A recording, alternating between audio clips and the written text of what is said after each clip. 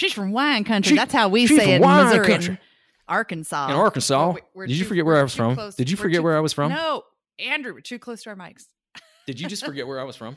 No, I didn't. I was trying to tell you to get away from your mic at the same time as I was processing the... And again, trying to phase me out. Here you are. Just get away from your mic. Don't talk so much. Wine country.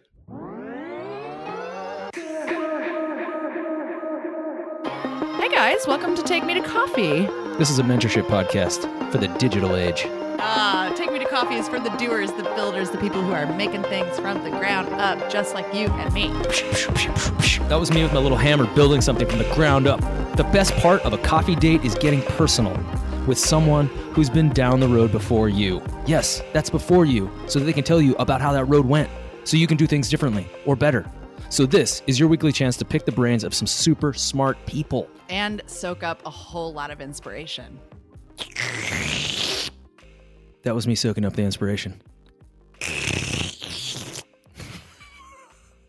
You're fired.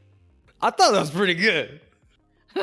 You're fired, Andrew. Fuller. Let's just start there. Wow. Oh, is that what we're going to do now? Just fire me before every single episode? I wonder how many times on this podcast I've been fired. I feel like I've been fired quite a few times.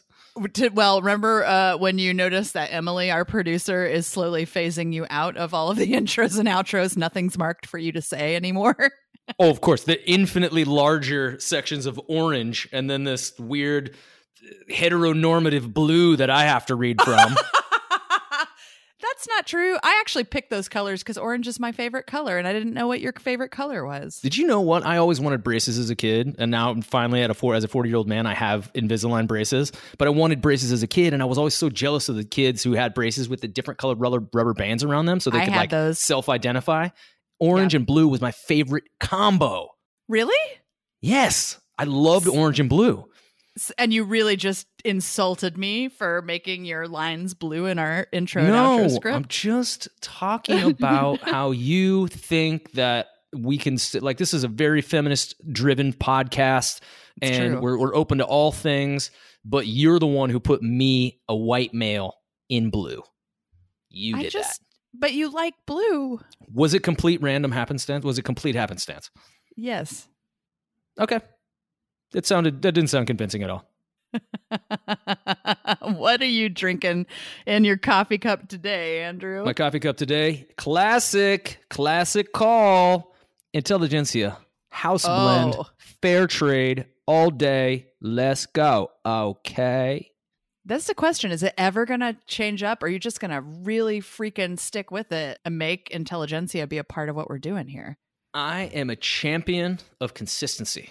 I'm trying to get Intelligentsia to sponsor us so hard. I'm going so hard for them. It's true. I just don't know why they haven't called yet.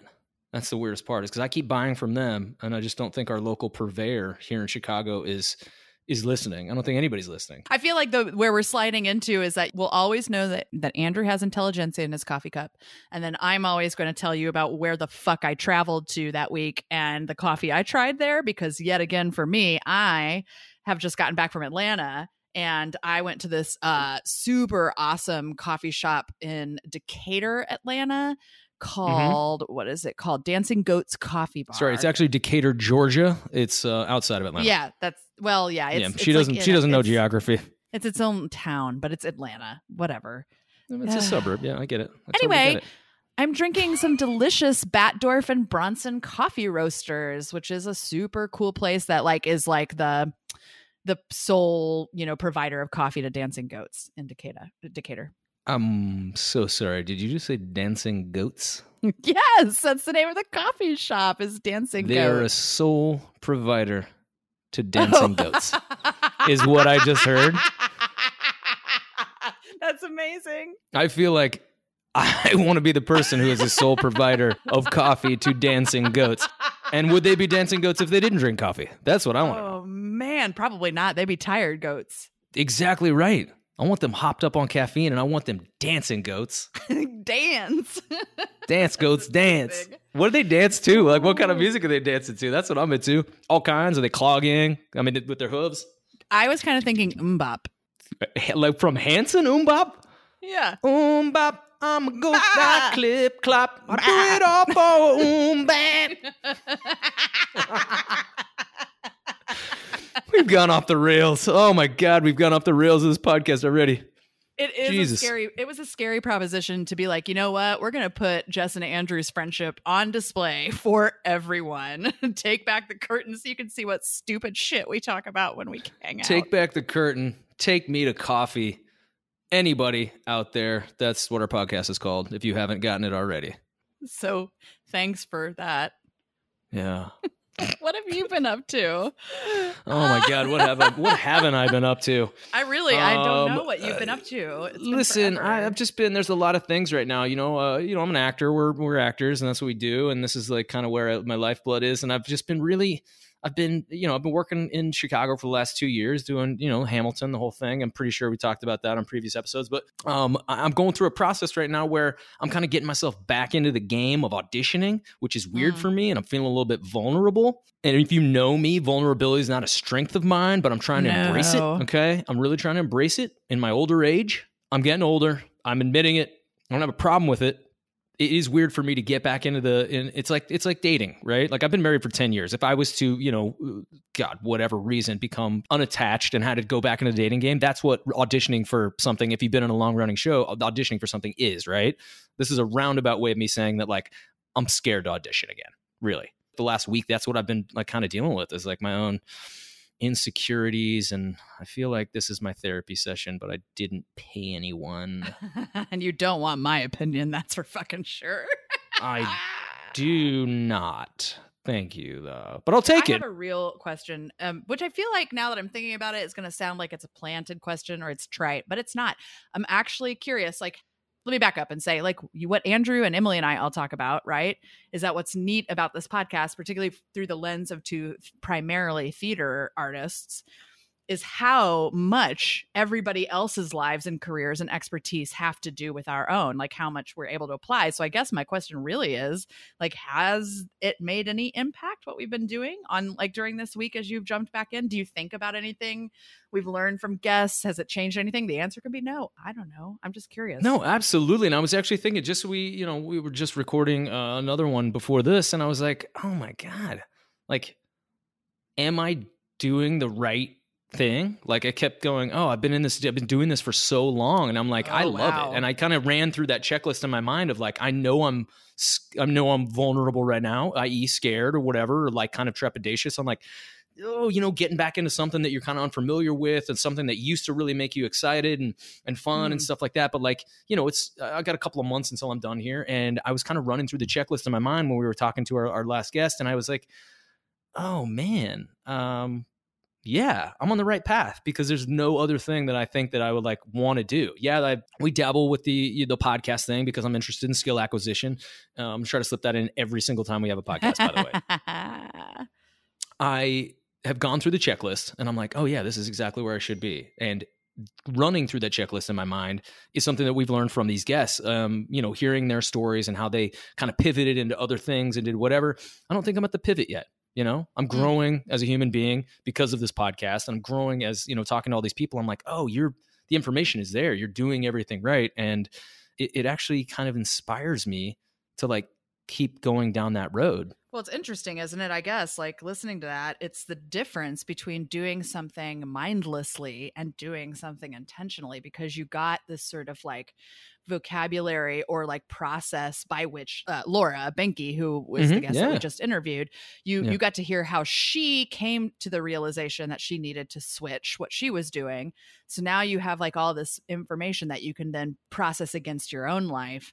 And next week you get to be intentional about what you're doing because you had more information. Lack of knowledge breeds ignorance. And that's one thing that we actually do here as skill acquirers. What's knowledge? Speaking of one thing, what's one thing that you'll do next week when you have your auditions and you're, looking at all this stuff to like make things a little more joyful and a little less scary? I'm going to give my old phrase. Do me. I'm going to do me. Because you know what that is? It's enough. It's more than enough sometimes. It's more than anybody wants sometimes. And you know what? I'm okay with that. Because that's just who I am. So let's go. That's amazing. Okay. So, guys, if you haven't heard any other podcast episodes of our podcast, Take Me to Coffee, I task you with this. Go back and listen to number 1. It is absolutely brilliant. And this is why we do what we do, because it's about mentorship, it's about equality, and it's about brilliance. And you're going to get all 3 of those things right here on the podcast. Andrew, who are we talking to today? I'm so excited. I am actually really excited. I'm surprised that we're actually drinking coffee and not drinking wine, because we have a master sommelier on here, Amanda McCrossan from Wine Country. Wine Country. Wine Country Wine is, Country. Is how we say it in Missouri and Arkansas, where we are from. That is correct. You know what? She is the wine director at Press Restaurant. Amanda oversees the largest, deepest collection of Napa Valley wines in the world, and a wine list which has garnered nearly every major award and nomination from publications, including, Jess, Wine Enthusiast, the James Beard Association. Who? What? James Beard. James Beard? What? James As I stroke my Beard. beard for you Patreon viewers. Also, World of Fine Wine and Wine Spectator. And this is my favorite part. Amanda's also the creator and host of Somm Vivant. And through that, she produces wine-focused media content for Instagram and YouTube. And you know what's really cool about that, Andrew? I have a story to share. What? About, What is it? Amanda. Please. When she moved to LA, was just about the same time that I was starting Broadway Unlocked and starting to make content for Broadway Unlocked. And we have spent so many evenings together in Napa at her home. And her boyfriend is super smart and is like really, really brilliant, gave me 1,000 ideas for Broadway Unlocked. And I don't know, from the beginning, I remember sitting around the dinner table with her and I talking about like how we were going to do the things we set out to do. And for her, she knew she wanted to create a YouTube channel and an Instagram channel for her content. And she hadn't done it yet at that point. And we were just talking about all the things. And I was obviously setting out to combine digital content with theater. And it's just been really neat to do it concurrently, I guess, alongside someone else, and get to watch how successful she's been, because that girl has fucking done the work. I mean, I love to see when people put in the work about something that they're excited about, that they follow with imagination and their dream and their passion, and you see that come to fruition. And that's exactly what Amanda did. I mean, that was one of the greatest conversations we've had on here. Yeah. I mean, maybe second or third, and we I'm can't not sure rank them, or everybody's gonna get mad at us. I don't know. Are they though? Yeah. This is my own opinion, but okay. This is my own opinion. Okay. Yeah. And I base it off of what I learn and what I bring to the table in a conversation. And I knew a lot of stuff about wine. It's all about. I knew a lot. True. It really comes back to me. All right. Oh God. My favorite thing about. I already said that. But I have 1,000 favorite things about Amanda. But something that's really cool about the work that Amanda does, and I think you'll hear more about it in the episode too, is that wine can be snotty. Wine can be overwhelming. I walk into this awesome wine bar in my neighborhood here in New York City, and they've got all these wines from countries I didn't know existed. And you're looking at the list, and they're like, "What do you want to drink?" And you're like, "I don't fucking know," and it makes you feel stupid. Yeah, it's super daunting. And what Amanda's doing that I think is so great through her channels is really not only demystifying wine, but she's also helping us get to see wine vineyards when you don't live in Napa. She does these amazing tours of vineyards, and she explains things like when you and her went off talking about those terms that you said you knew about, that I'm not saying out loud because I don't. He's looking, and you can't see if you're not in Patreon. Andrew's trying to goad me into trying to say these words that I didn't know before this episode. Just simple words. Tannins. Gentil. Which to the normal person they would just say genteel. Yeah. Anyway, I just think what she's doing is super cool, and I'm really excited for all of you guys to get to have a sneak peek into her world. And wine approachability. I think that's what she kind of this whole thing is predicated on, is wine approachability. Mm-hmm. Wine is a snooty business, and it's been this mystical, snooty, high end thing. But there's so many wine purveyors out there that are so brilliant, and especially in the .com age and the the technological age that we're in now with social media and stuff like that, we have the opportunity to pull back the curtain and really get a good look at the wizard of wine that is Napa Valley. Oh God, I hate. I know you love it when I try to make allusions to some of our favorite films. That was actually really good. Fine, I'll say it. Okay, I appreciate you. I appreciate you. Don't forget, if you want to be a guest on our podcast with us, head to Twitter follow TM2C Podcast, and leave us a video ask for an upcoming guest. Oh, that's what VA means. We hope you enjoy this episode of Take Me to Coffee with Amanda McCrossan.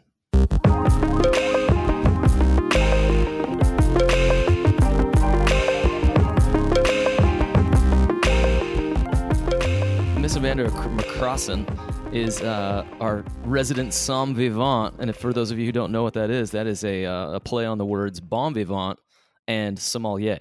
Am I correct in that? You nailed it. Yeah, that's it. Oh my God, I did my homework. I literally just read that. First try. I didn't graduate. I don't have a degree. Oh yeah, that's right. I forgot. I don't have money, I suppose. Nope. Still paid. Still cool. paid for it. Awesome. Still paid for it. Just no paper on the wall. Good. My grandmother's still disappointed. R.I.P. So, Amanda, can you tell us a little bit about what it is that you do exactly as a sommelier? I believe it's a second degree. Is that correct? What do you mean by second degree?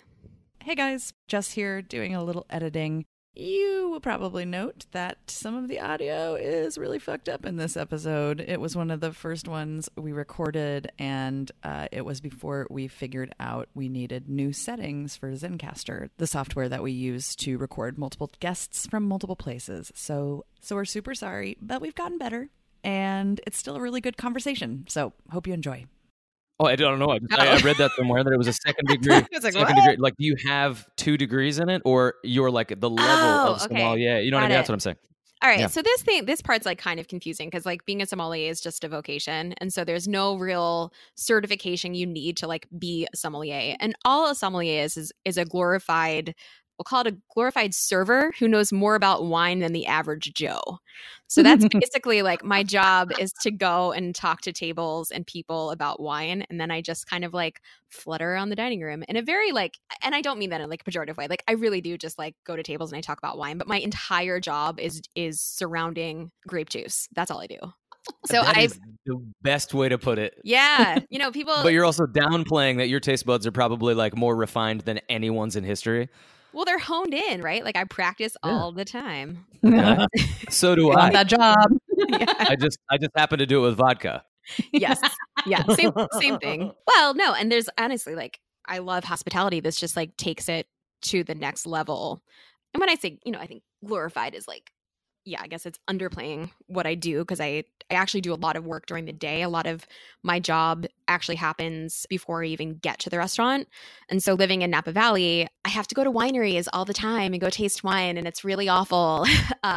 Yeah, God. I know the horror. It's really rough. Can you tell me, other than the red Mini Cooper, do you have like a red bike that you also drive around? No, but you know what? That red Mini Cooper thing is old. I've got to get rid of that.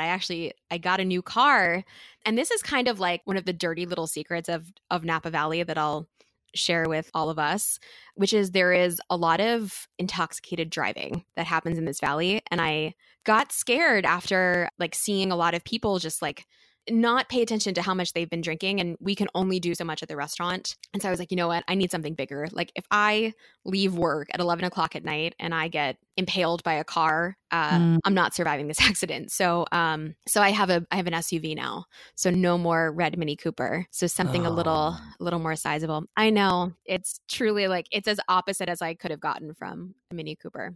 Can I just take us back real quick to a segment that I like about our podcast, Take Me to Coffee, and it's about what kind of coffee you're drinking.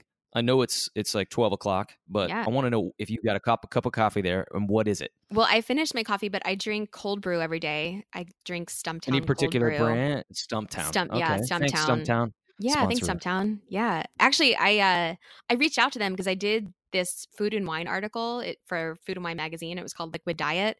And I had to track everything that I consumed that was in liquid form for a week. And every single day it started with Gerolsteiner water and Stumptown cold brew. And I sent it to Stumptown and I was like, hey, just so you know, I drink Stumptown every day as evidenced by this article that is in Food and Wine magazine. It would be great if you could like hook it up.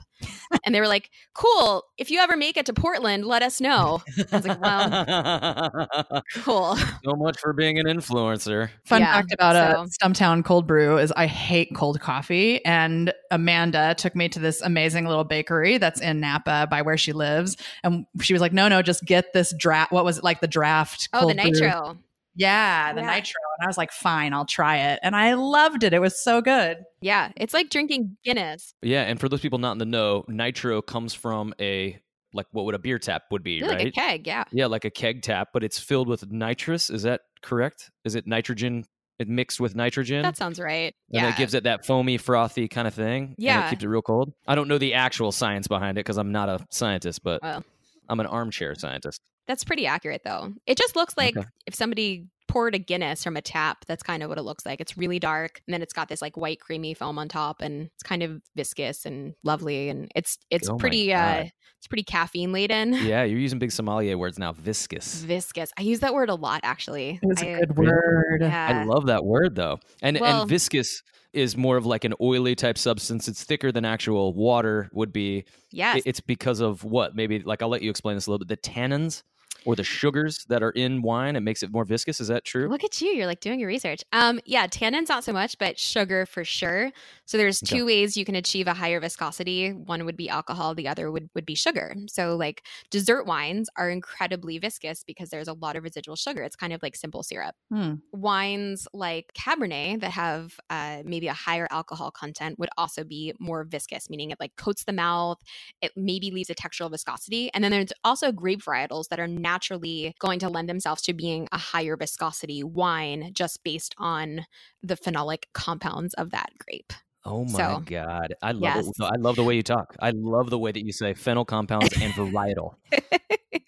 I think when I think about wine, I always think more about textures and flavors because that means more to me than anything else. And I enjoy flavors, but textures is like a huge thing. And when I'm thinking about what I want to drink, just kind of like you're thinking about what you want to eat in the morning versus the afternoon or versus dinner, like you're kind of thinking about the weight of that meal before you're really thinking about flavors. And I think about wine in sort of the same way. It's like, how weighty do I want this wine? Because nobody wants to sit poolside and drink a wine that feels like heavy cream. Right. They want to drink Right. something that's a little less viscosity, brighter, fresher, and drinks more like almost like water. And so that's why people really love things like Pinot Grigio or lighter bodied wines poolside because it just feels more refreshing and it's easier on the palate. So we think about things like density and viscosity in relation to how we drink wine for that reason. Of all the things in the entire world, any human being can choose to like dig into and be really knowledgeable about. I am always amazed by you and your wine knowledge. Like what inspired you to learn so much about this? Like what do you love the most about wine? What drives you to keep learning all this technical information and share it with people? Well, I think you of all people know where that initially stemmed from, and that was you. Crazy. That was a You, like, set self-serving. That was yourself the up most for- self-serving question No, I've but ever it's heard. true. So I mean, I love food as a kid, but like, when I moved to New York, I didn't know anything about drinks or wine or anything. I started working at the Core Club, which is maybe a subject for a different podcast. For sure. As This, long as like, whatever we wild- signed is no longer legally viable. I hope Right. not, because I would love to share the secrets of that place. This is this crazy private club that exists in Manhattan for ultra wealthy millionaires, and anyway, it's like the who's who. But anyway, Jess was working there, and that's how we initially met. And I got a job at this place. I still don't really know how. And Jess was like a part-time bartender, and so I always boil it down to the moment where she was like, "You need to set that vodka tonic down and like pick up this whiskey." And that was sort of like the birth of my liquid palate, was Jessica basically dragging me out to like Whistle Pig tastings before Whistle Pig was cool. Like I think it was like down in Soho, and she was like, "You have to try this new whiskey." And that's really where it all started, because I didn't care. I didn't know anything about alcohol or wine or anything like that. It really stemmed from like those first moments where I was, 22, 23 years old, living in New York City without a clue in the world how to tackle it. And I had this fellow bon vivant sort of guiding the way and showing me what was cool and what was not cool. And I was like, all right, well, I'll stick with you. You seem to know what's up. Also, here's the thing, like Amanda put a good game face on, because I would have never known that it was also new for you. I mean, I knew a little bit, of course, like enough, like don't drink a vodka tonic. I mean, no offense, vodka tonics are great. No, But yeah, Right. like It's my when I go-to. think back to those couple of years, I always like, oh no, man and I were just like going out to these different places and these different tastings. I don't know. It's just funny to think that you didn't know a lot about food and bev back then, because I would have never known it. well, I was an actress back then. So Yeah, that's true.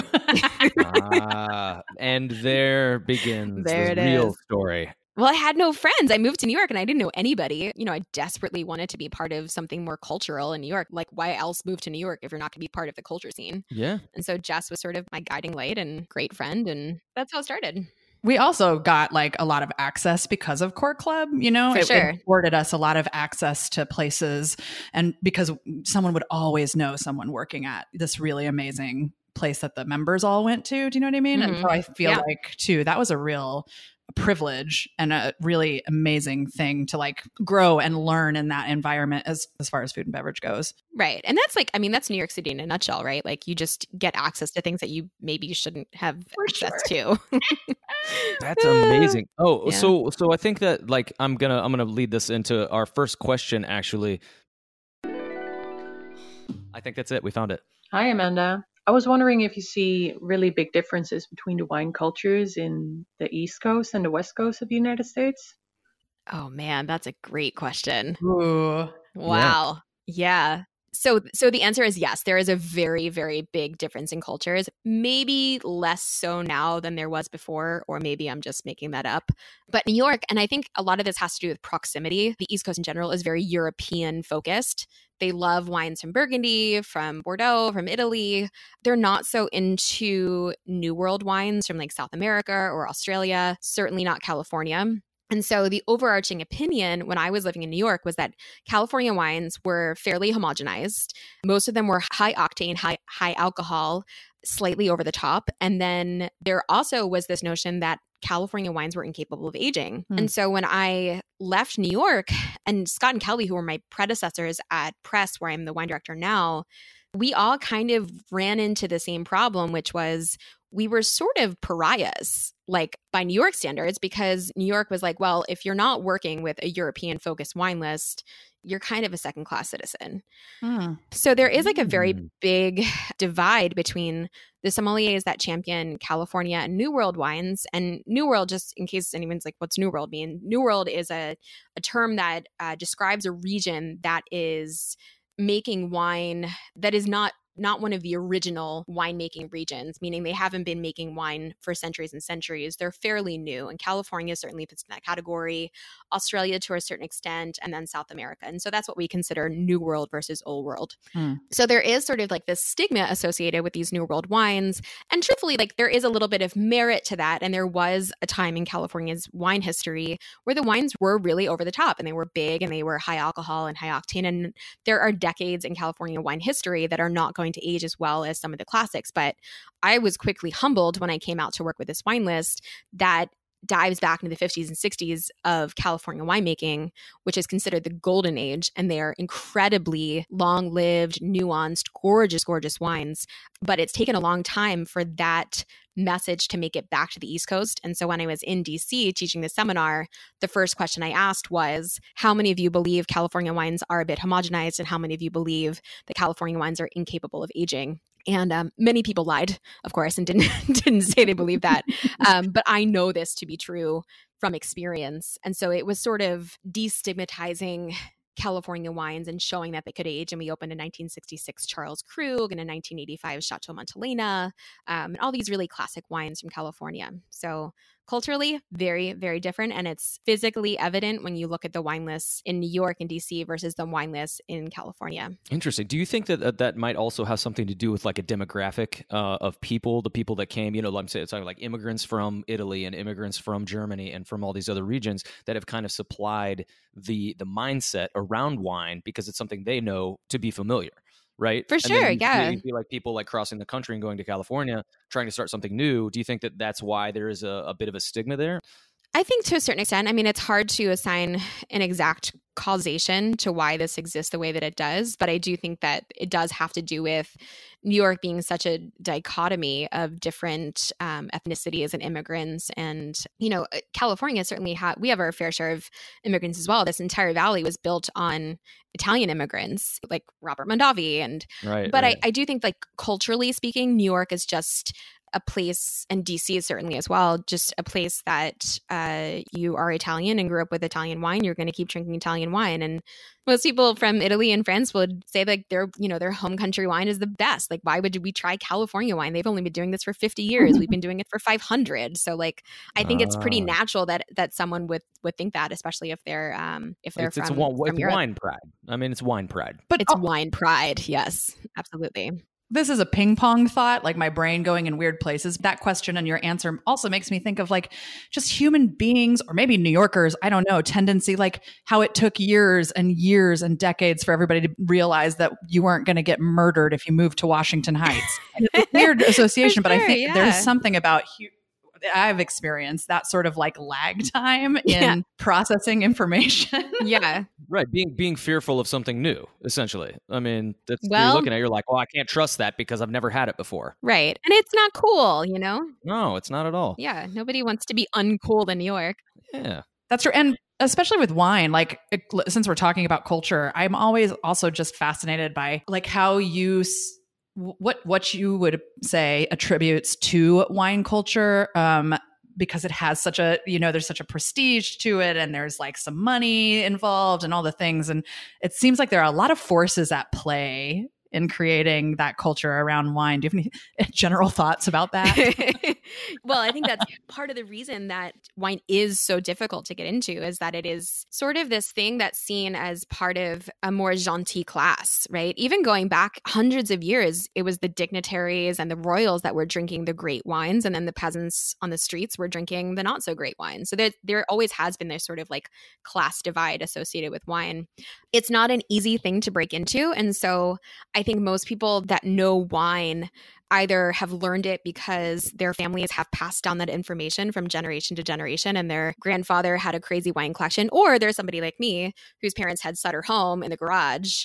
And I was like, well, that's not going to work for me. I'm just going to try to learn it myself. And so there is like sort of like the haves and the have-nots when it comes to the wine world. And it's very, very difficult to learn about wine. Like over the last 10 years, I think there's been more accessibility and more places to learn about it. But like, I don't know, Jess, if you remember, like when I first started learning, like the whole reason I got into wine, aside from wanting to drink better things, was I wanted to learn about it, but I didn't have a place to start. And Arnaud was really the only person that I could go and talk to about wine who would answer my questions. And by the way, Arnaud is this great sommelier from Le Bernardin who had started at Core Club, and he had so much passion and enthusiasm for it. And truthfully, he was the only one that I could sit down and ask a question to without feeling like an idiot for asking it. And that was pretty rare back then. Like there weren't a lot of places or people I could talk to about wine and get accurate answers without feeling like a second-class citizen. Remember when we asked him we were like, why you've got to put the wine lists on iPads. We're so modern here, and it will be so much easier, and you'll have so much more flexibility. And he was like, no, there has to be paper. Yes. And by the way, we use an iPad wine list at Press now. And it is in fact easier and more modern and way more fun. Yeah. What did he say? Like that there was some like weight and gravity to, I thought his answer made sense actually at the time. Yeah. I mean, it's like one of those like stereotypical answers, like grandpa, like, why don't you wear new pants? And he's like, because I've had these for 50 years and they work. That's so like, I don't know. But I mean, it's the same reason why people like it's the same reason that people want to have like a physical crossword in their hands. They don't want to do it on their phones, and like I like the feel of a pen and paper, you know what I mean? It comes with a different thing. I want to read a book as opposed to reading on an iPad. I prefer the book. Yeah. That conversation's interesting because everything is predicated on one thing. To match the gravitas of the wine, we must have paper, or the experience of feeling paper. But if you like pro-con it and columns, you know what I mean? What we had talked to him about was like, if you have an iPad, you have this really easy opportunity for people to learn more about wine, right? If they're confused, you can immediately like tap one thing, right? And get like all this information about this glass as opposed of wine. To having 15 pages to be like, well, I have to section of one name, right? I mean, how many of us have ever been at a restaurant and we're like, you tell me what to drink. I don't know. Yeah. Hundreds and thousands of times. Yeah. Well, and it's true. The part of this industry and is sort of like predicated on the belief that it should be elite. It should be something that people can't normally get access to. And I think for some sommeliers, and I won't include myself in this, I think there is this feeling of like, if I make it too easy, then I won't have a job, which is absurd, because interesting. I promise you there's still a lot of work to be done. But I do think that there's this moat, and it sort of exists in every industry, where we build this moat around our specific industries, whether it's a vernacular or whether it's just a general understanding of something. And for the wine industry, it's vernacular. So obviously, like, nobody wants to be caught dead using the wrong words. Like, God forbid you use tannin in the wrong way. And then there's also this notion of, like, if you put a whole 3 pages of the same wine with different vintages and different cuvées, then they're going to have to ask questions. And so it, like, forces this conversation to be had and this confusion that surrounds it. And I think that's maybe part of the problem with the wine industry and why so many people are intimidated by it, is because we have this moat and we refuse to break it down for anybody. Oh, that's so it's like an elitism. And I feel, For sure. I mean, when you start talking about wine with people, you're like, oh, well, no, it's this, and this. And then you get like very heated conversations that I've seen between people because some people just don't have the words for it. You're like, well, I like this wine, but I can't describe how. And guess what? None of us know. That's the big secret. None of us know. This is all subjective. You're like, yeah. The only thing we can ever possibly know is, like, what it tastes like to you and me, and you personally.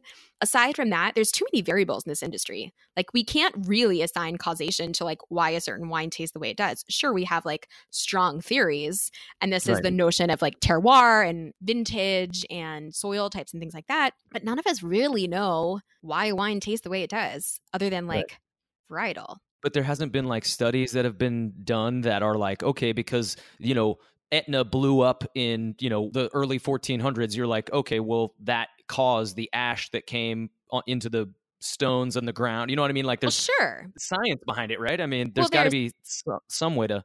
Right, but it's not black and white. There's a lot of things, like, sure, it can be very, volcanic soils produce X wines and certain vintages produce X wines. But, like, the reality is winemaking is a stochastic process in that you take one substance, put it in a black box, and it comes out another. And we really don't know, other than, like, the actual science behind fermentation and some of the things that happen scientifically. We don't really know why certain wines taste the way they do. Some sommeliers even argue that there is no such thing as minerality in a wine.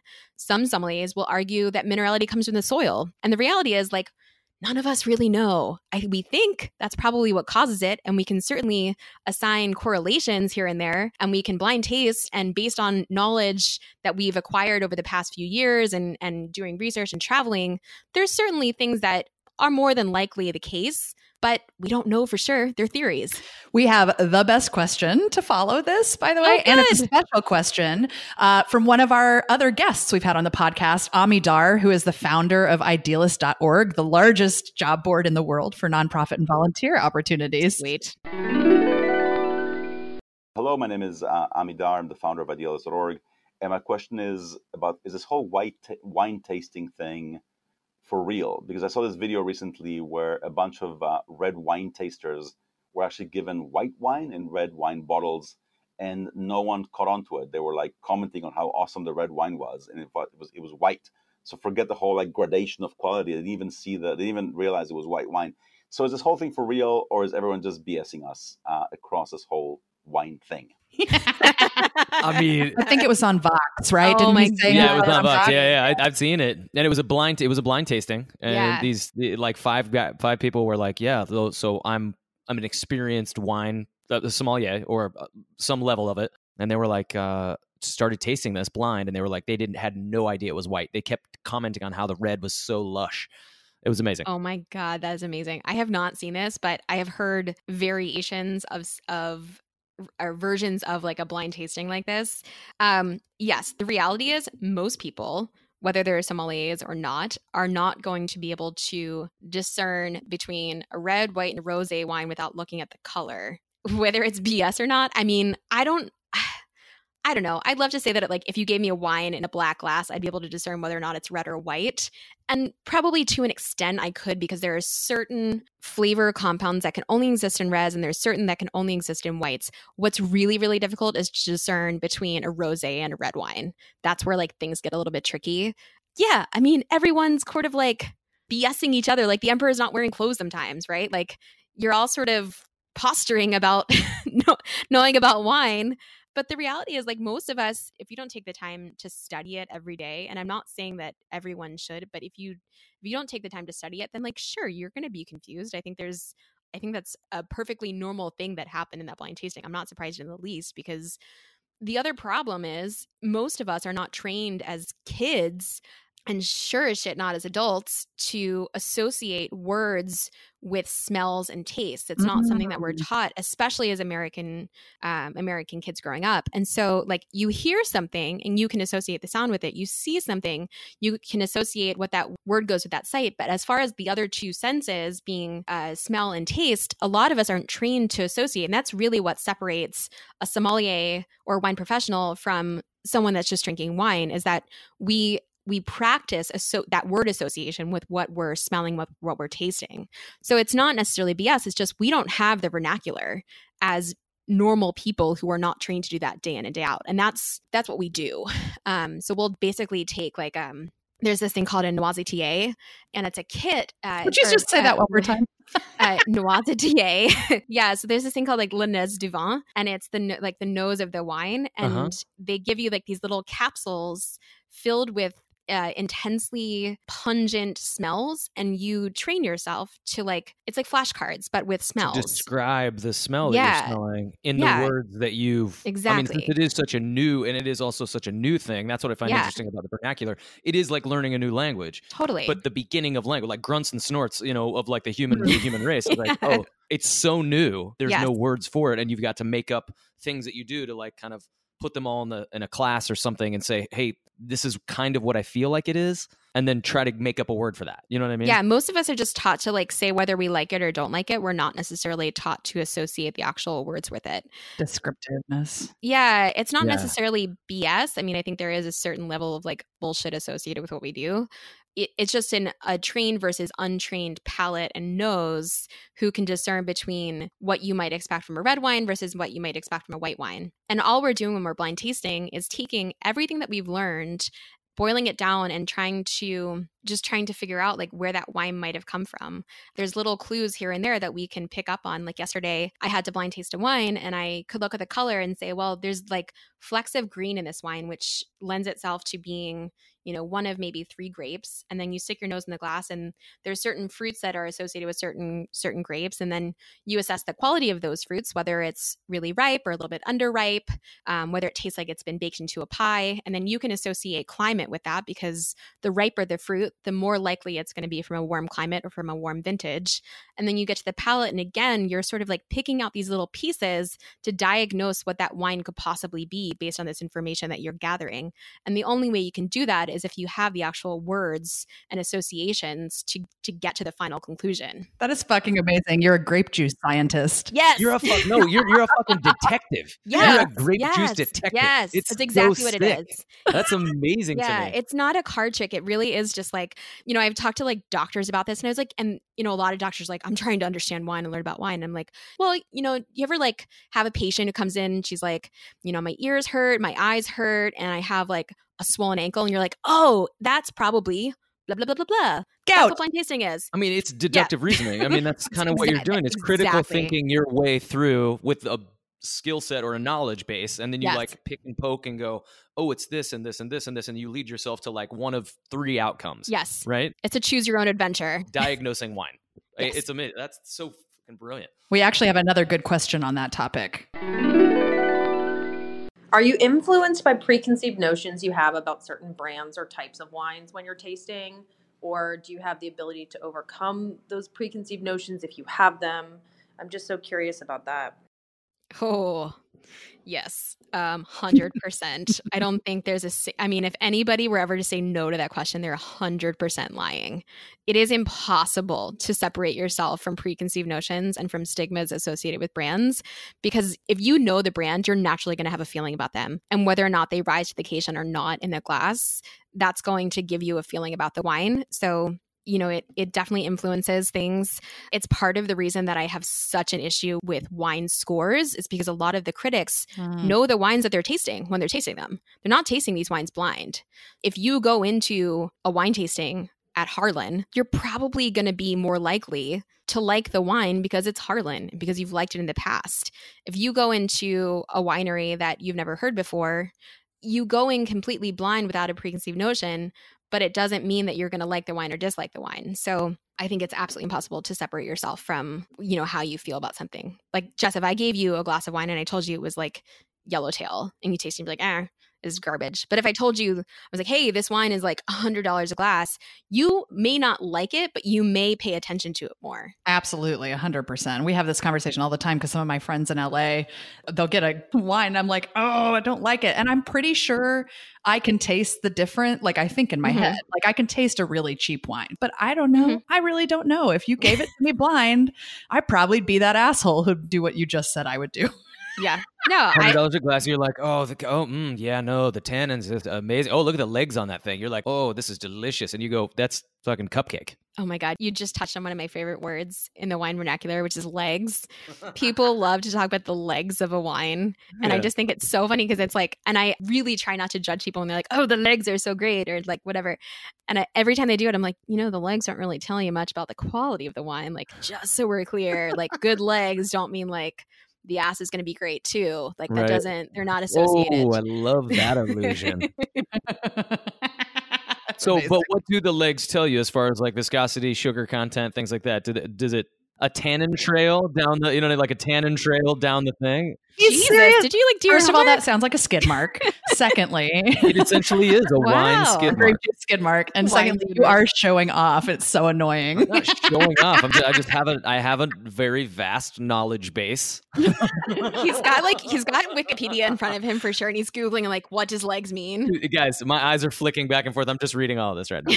It's one of those web pages you can find, which I use all the time when I'm writing words about wine, and he's just got a list of words. I am being a sommelier right now. I'm deductively finding my way through this conversation. Hey, you find your way to California, I'll give you a job. You're going to regret the day you said that, I promise. You're going to be running bottles, but you'll have a job. Hey, yes, legs are just a result of viscosity. So thin legs, lower viscosity, more than likely it's going to be either a lower alcohol wine or wine with no residual sugar. A higher viscosity wine, higher alcohol, or potentially sugar content. Great. So literally has nothing to do with the quality of the wine. Quite literally nothing to do with the quality of the wine. Great. So people get that out of your head. If you spin the glass around, you sniff it, it's going to give you more than what you're looking down the side of the glass. Yeah. And, I think it does like bring up this very awkward exchange when I'm at the table and people have to taste the wine to like ensure that it's okay. And there's this really awkward like 10 seconds of me standing with the bottle in front of a guest as they like, and for a lot of people, this is like the first time they're ever doing it because they've come to Napa Valley and they have wanted to do this their whole lives. And now they've ordered a bottle of wine and I'm standing in front of them, basically assuming that they know what's going on. And so there's this like kind of uncomfortable, awkward dance that happens. Oh man. And I always like try to like put people at ease because it's kind of like they're having sex for the first time. And I'm like, it's really normal. You're facilitating. And so I never know what to say because I'm like, all right, like I've done this before, but I know you're a virgin. So like, let's get this out of the way. But without talking about being a virgin. Right. But there's got to be a little bit of pressure too. There's so much pressure. Plus, if you're like with family or with people, and when somebody pours a glass of wine in front of me and I'm like, I don't want to taste this fucking thing because there is like a level of expectation of like, well, you've chosen the alpha at this table or whatever, and then you're like, oh yeah, no, I know what I'm doing. Yeah, no, and that's exactly the word that I around the use. table like apologizing. I'm like apologizing to everybody, being like, yeah, sure, yeah. But like that apology also sets off the tone for the wine for the rest of the evening, and you're like, I guess it's good. Do you check it out yourself and find out? So one of the things we do at the restaurant to sort of make this whole exchange a little bit easier is we check every bottle before serving it. And part of that has to do with the fact that we're serving such old wines that most people have never had in their lives before.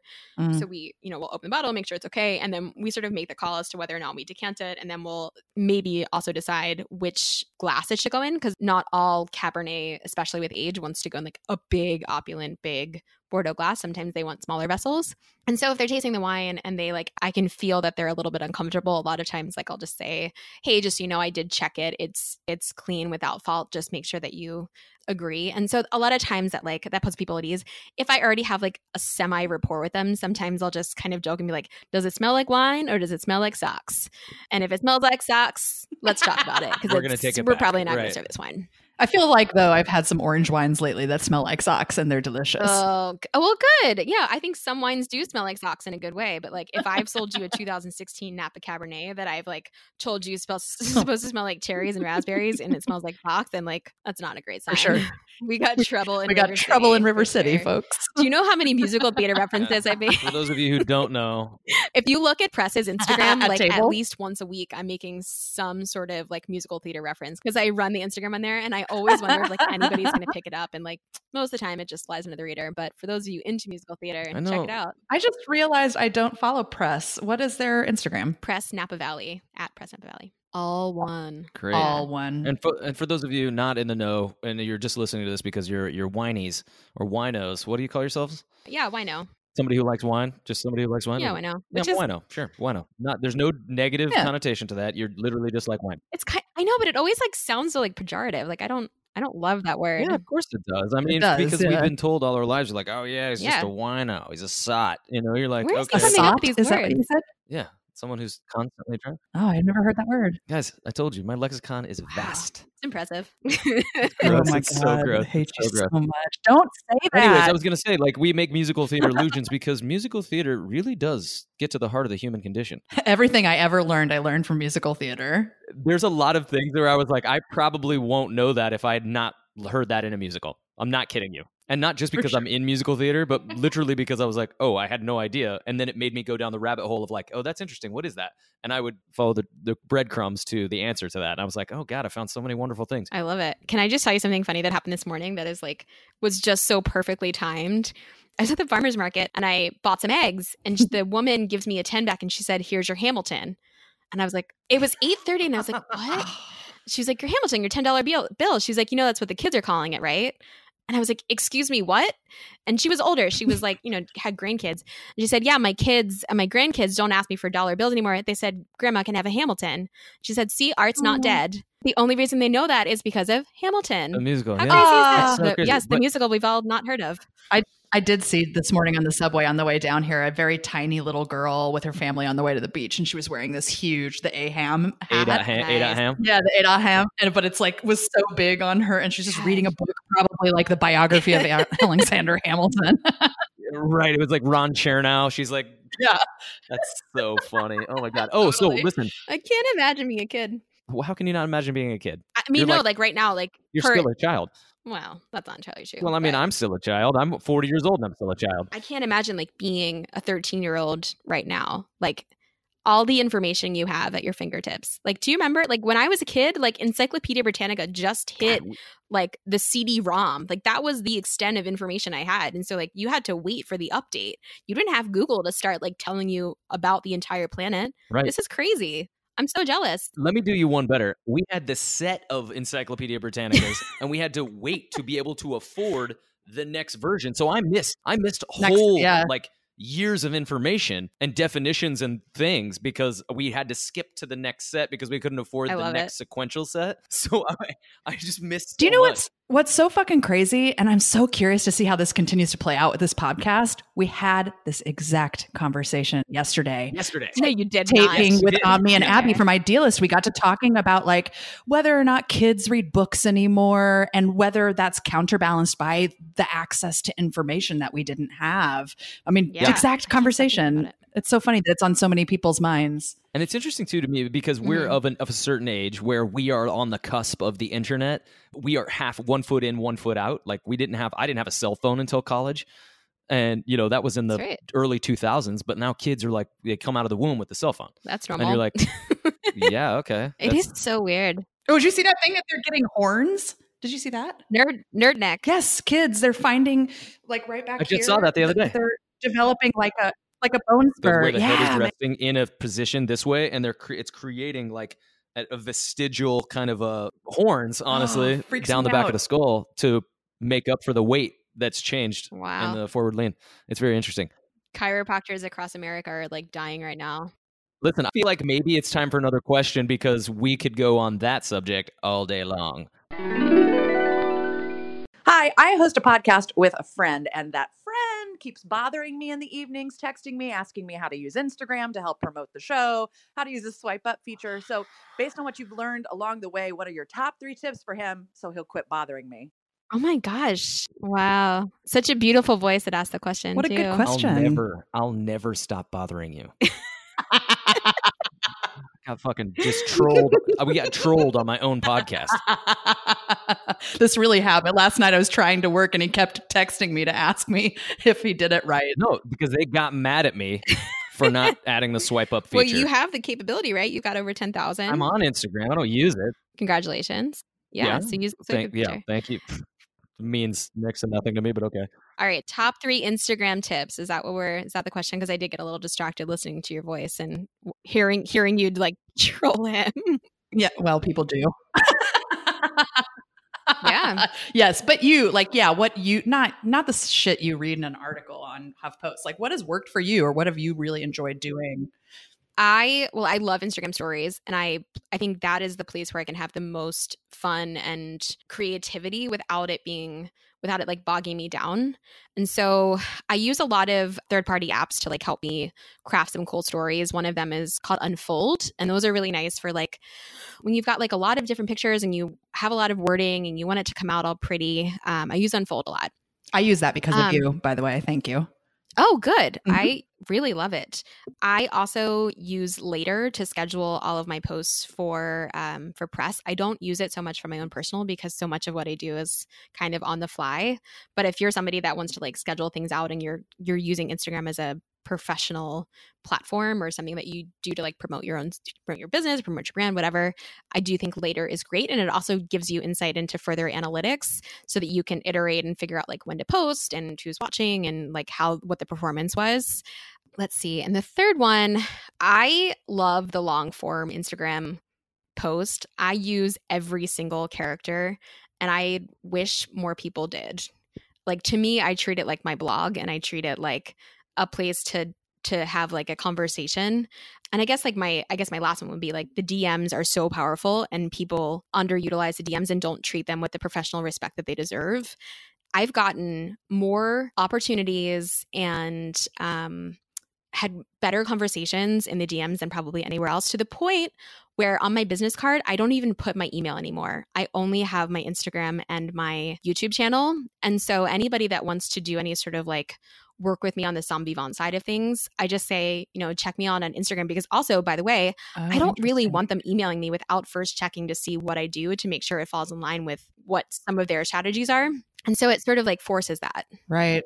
You were saying like mistakes with DMs. Can you give us like a couple of examples of like things not to do or to do with your DMs? Because I actually don't know a whole lot about that.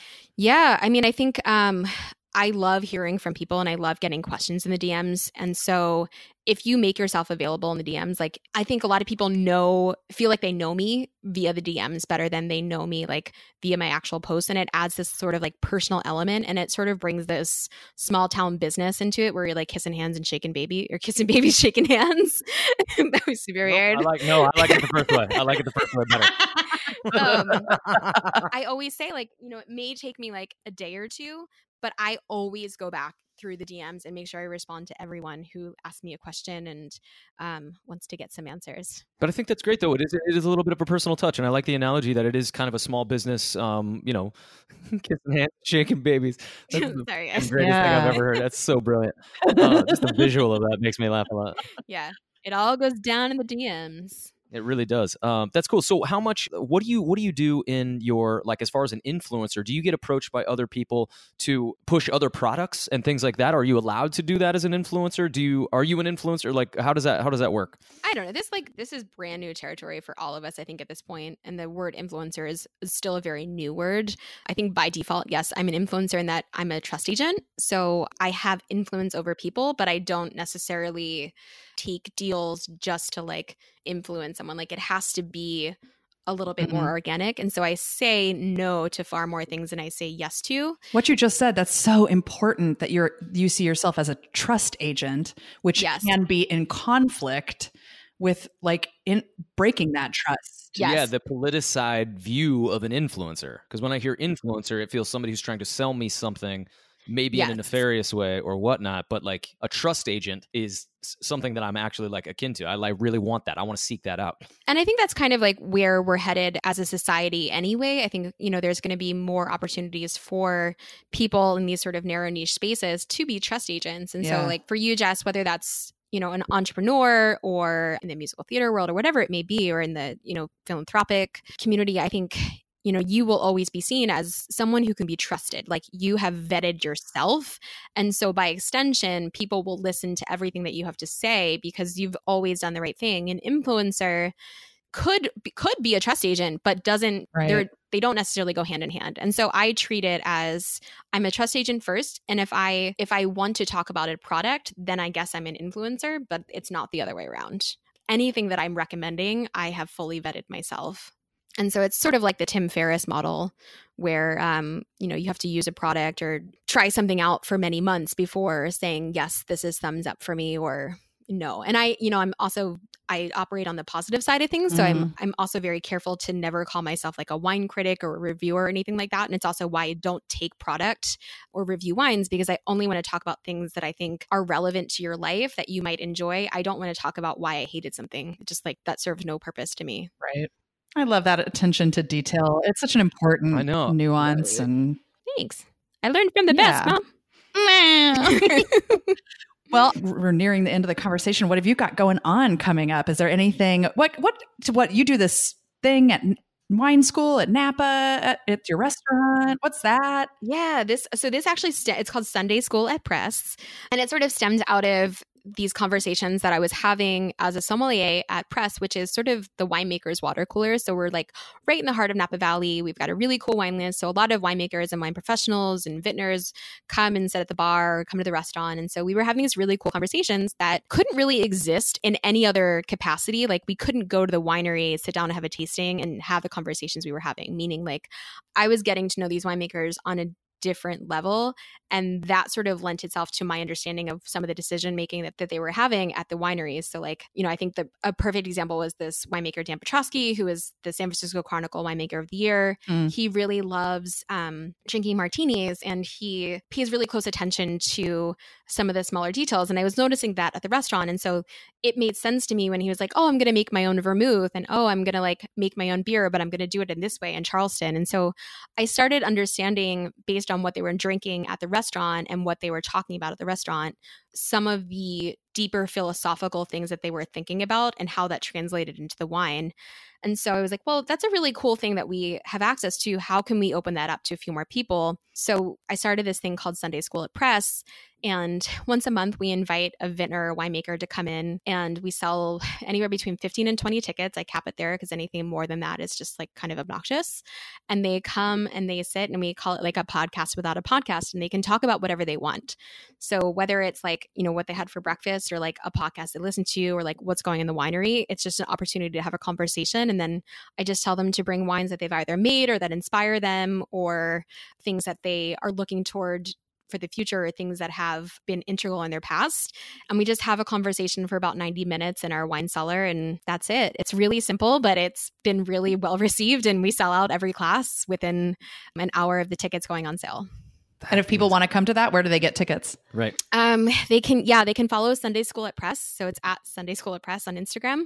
First access goes out to our email list, and it generally sells out exclusively to the email list. So you can go to sundayschoolatpress.com or Instagram, which is at Sunday School at Press, and get on the email list and sign up. You're fucking amazing.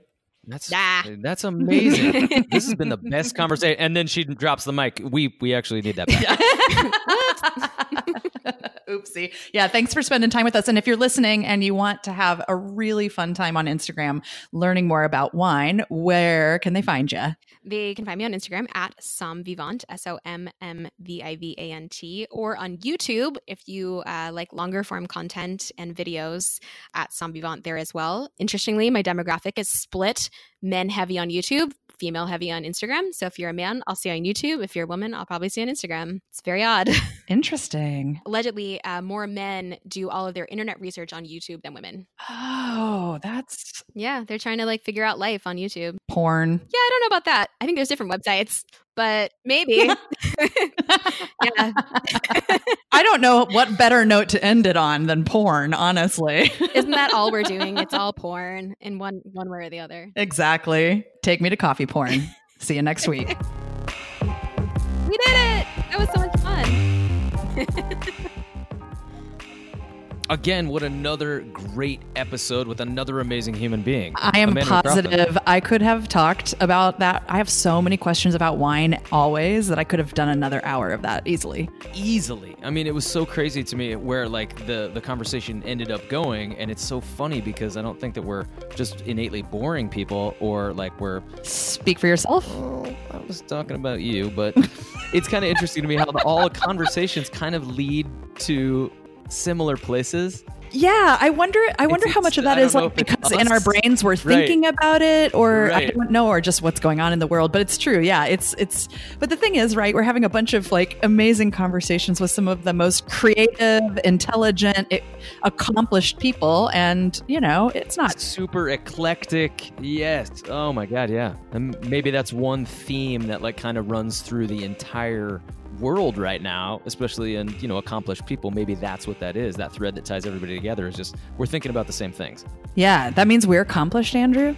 God, I hate to say that out loud. Yeah, don't jinx it. It freaks me out. It freaks me out to say it out loud, actually. Totally. So don't forget, if you want to follow Amanda on Instagram, and I highly recommend it, you can find her at Somvivant. That's the same place you can find her on YouTube. And if you want to check out Sunday School at Press, if you're going to be in Napa Valley, head to their website, and you can get on their email list to get tickets. Absolutely do that. Also, don't forget to follow us on Twitter at TM2C Podcast. That way you can ask questions for our upcoming guests. And there are going to be some great guests. We have some really good people lined up. I'm kind of excited about it. I'm so excited. Yes. And that's it for this episode of Take Me to Coffee. You know what's coming next. Now it's your turn. 1, check out new episodes every Thursday on your favorite podcast, bibbly bobbly boobly boob thingy. Don't say boobs, dose, for special bonus content, including boobs. Seeing a lot of... No, wait. Anyway, that video content lives over at Patreon. And if you're in our coffee club, you get to see it. That's www.patreon.com/TM2C podcast.